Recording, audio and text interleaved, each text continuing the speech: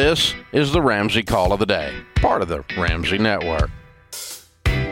David is with us. David is in Louisville, Kentucky. Hi, David. How are you? I'm doing well, and thanks for taking my call, Dave and George. I appreciate your guys' wisdom and opinion, so Sure. I'll try to be brief. Okay. And a little groundwork. I'm an over-the-road truck driver. I am out 5 days at a time, and I have rotating weekends. My wife works full-time. I would say 2 full-time jobs. She also takes care of our kid all week while I'm gone. So we have a 20-month-old, and we have a second baby boy coming in 9 days. Wow. So, yeah, Mama's got her hands full. I try to help while I'm there, and this job does have predictable schedules, which really helped a lot. But here's what happened.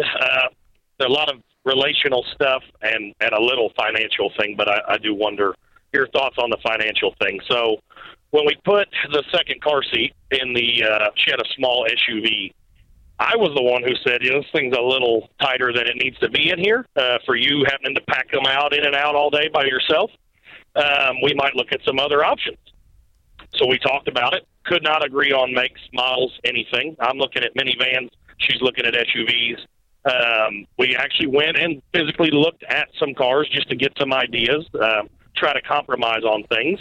And there was a little compromise on cars, different makes and models. And then we were trying to figure out what would be realistic in our range with the trade and all that. And there were several, we both got a little sticker eyeballs there and then tried to back away from that. And there were several talks about, we're not going to finance anything different than where we are now to get into the vehicle we need to be. A lateral move is fine, but we're not going to go backwards. Next thing I know, Saturday, she sends me pictures of this van that she just went and picked up and financed $10,000. We owed $5,000 as it was on a car, and we had the money to pay it off. We were doing the stork mode thing, and I don't know if she just had a change of heart. We had a commitment conversation last night, and we agreed there's a lot of individual and relational counseling needed to figure out how we even got to where we thought this was a good idea.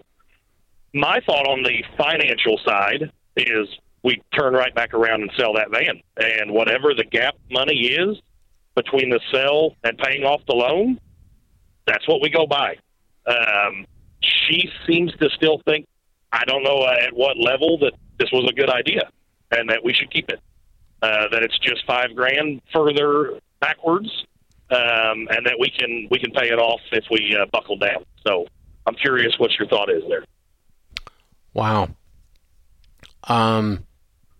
Well, I'm vacillating between this lady's completely overwhelmed with 2 little babies. She's pregnant, and the fact that she completely lost her dadgum mind and went against everything in the relationship, lied to her husband, and acted like she wasn't even married.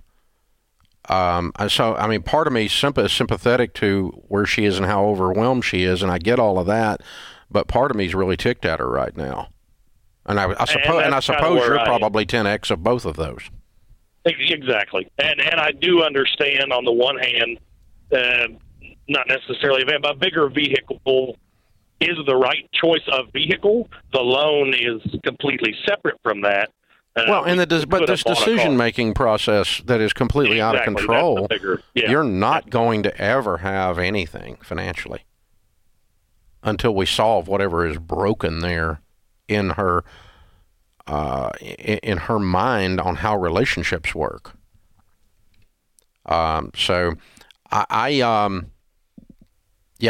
Financially, what you need to do is sell the car, and you need to get a car that you can afford.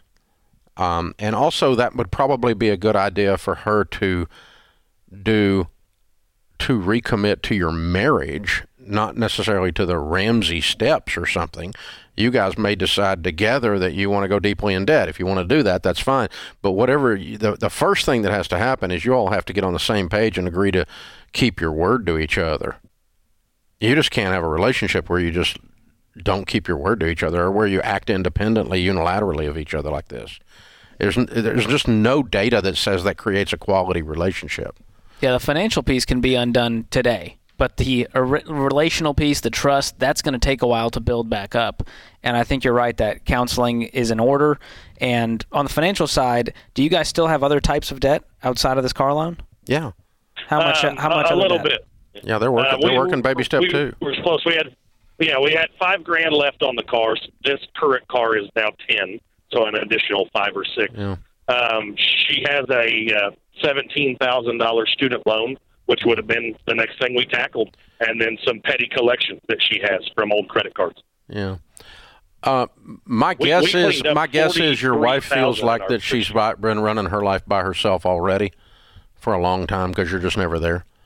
And she feels abandoned, and she just had to do what she had to do as an abandoned single mom. I'm thinking that's where she is emotionally.